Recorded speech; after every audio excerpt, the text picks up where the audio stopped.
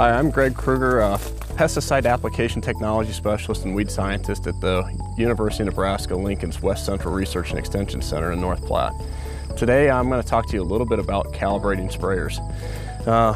If you want, you can always find our easy to find NEB guide on fine-tuning a sprayer with an ounce calibration method. What we're going to talk about today will be a little bit more detailed than that, but this is always an easy way to get the sprayer calibrated correctly. The principles and concepts we're going to talk about today are going to fall in line with what you find in that guide, but there's a couple quick and dirty cheats that you can find in there to get it done even quicker with less calculations and less math. But when we talk about calibrating a sprayer, the first step is really going to be making sure that we've got the right equipment. Here in front of me you can see really the tools that we need. We've got a tape measure, we've got our safety gear with our lab coat, face shield, glasses, and gloves. So we always want to make sure that we've got the appropriate PPE when we're doing these. Always want to make sure that safety is the first priority in calibrating your sprayer. The first step in calibrating that sprayer is making sure that we have the proper equations. Today we're going to use the GPA method. Simply what that is GPA, or gallons per acre, is going to equal 5,940 times the gallons per minute. So that means we're going to need to know what the flow rate is of those nozzles, divided by the miles per hour times the width of the nozzle spacing.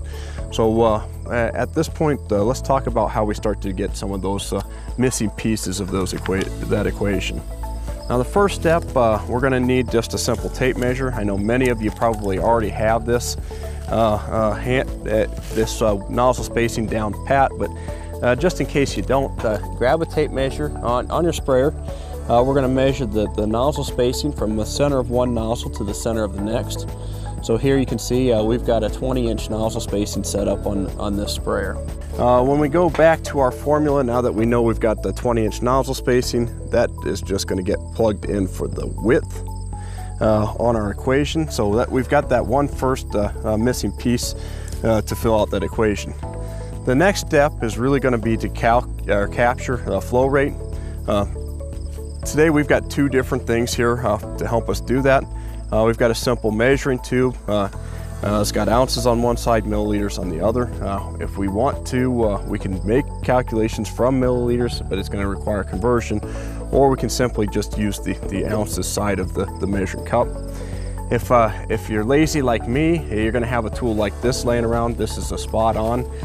This is just a simple tool that we can use to capture flow rate, and it's going to tell us the exact gallons per minute, doing all the calculations and conversions for us. Works simply off of two anodes on the back or inside that cylinder. When the water or spray solution hits that first one, it starts the timer. When it hits the second one, it stops the timer, and it automatically has a little computer built inside that's going to make that conversion for us. So at this point, if we've got our measuring tube, we're going to need our stopwatch, and we'll capture the spray coming out, and then we'll add that to our equation.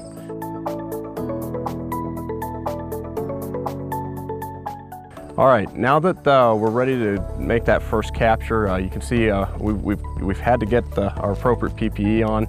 Today we're using water, so I'm just using a lab coat, gloves and glasses. Keep in mind that depending on what we're spraying, you may need further PPE, such as respirators, full Tyvek suits, or even a face shield or something like that. So just keep in mind that whatever we're working with, we need to follow that appropriate PPE when we do these captures. This is going to be the part where we have the most exposure to that pesticide. So once we got our full PPE on, we're going to take our measuring cup. We're going to collect the spray coming out of that nozzle and try to capture that. Today we're going to do that for 30 seconds. We'll multiply by 2 to get how many ounces per minute we've got, and then we'll convert that to gallons. Again, if we've got the spot on, we'll demonstrate that second. You'll see exactly how we get the calculations there as well. All right, now that we've made our captures, we can actually see if we've got this thing calibrated in the way we expect.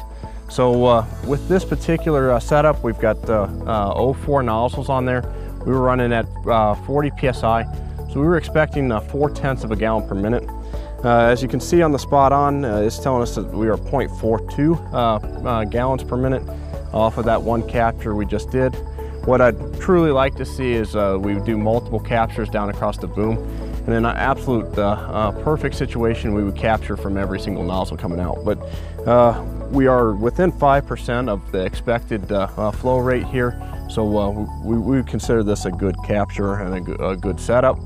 So when we're looking at our capture in our tube or in our cups, here we got 26 ounces. To get the ounces per minute, I'm going to multiply by 2 because we did a 30-second capture. So the first step we're going to calculate is the ounces per minute. We get 52 ounces. We're going to divide that by 128 ounces because there's 128 fluid ounces in 1 gallon. So again, we're trying to get down to gallons per minute. We've already got to minutes by multiplying by 2, and we're now going to divide by 128 ounces to get ounces to gallons. Now, when we start looking at this, we've got to ask ourselves, if we aren't within that expected range, what should we do? And that's where we start to do some diagnostics, tracking, and potentially even changing our sprayer and sprayer setup. So the first thing we always want to look at is the nozzle. So if we take the nozzle off of the sprayer, if we're not getting the right flow rate, a lot of times it's due to a worn nozzle. When we get a brand new nozzle, we're going to expect that to be within 5% of the expected flow rate range. And throughout the life of that nozzle, as long as we're within that 5% range of the expected flow rate, we're going to consider this nozzle still good to use. When we start getting flow rates that are higher than 5% of that expected, it's time to take that nozzle off and replace it. So first stop on any system is going to be that nozzle, and making sure that nozzle's still good to use.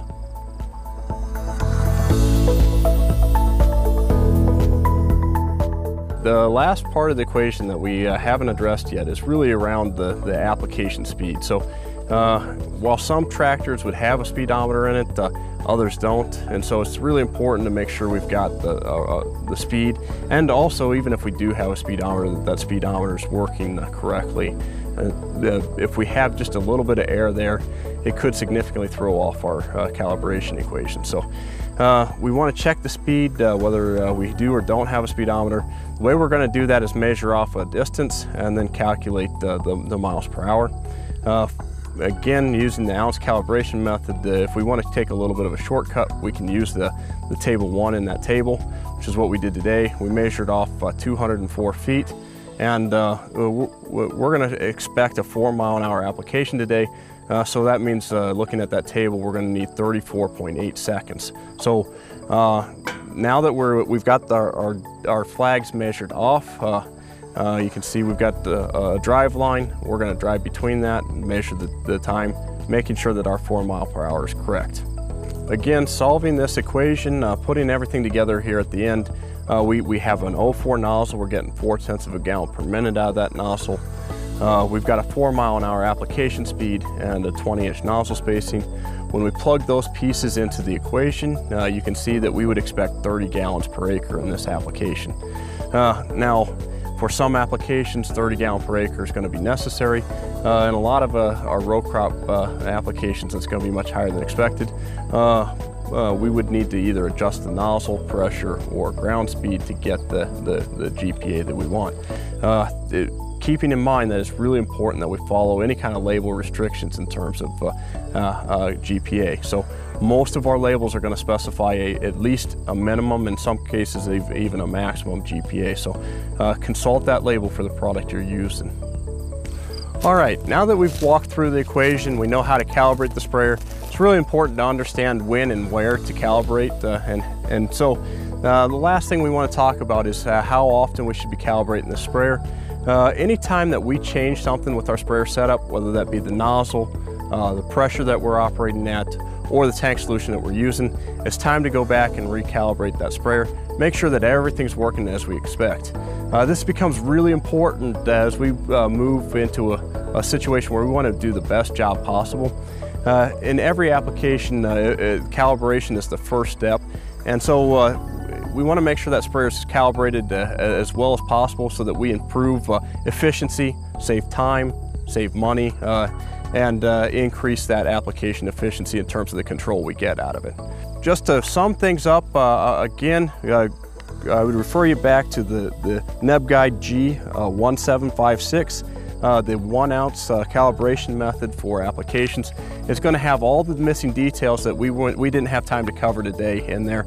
We'll help you make that application, and there's even a few shortcuts in there that'll make the process a little bit quicker and a little less painful. So good luck calibrating your sprayers this coming season.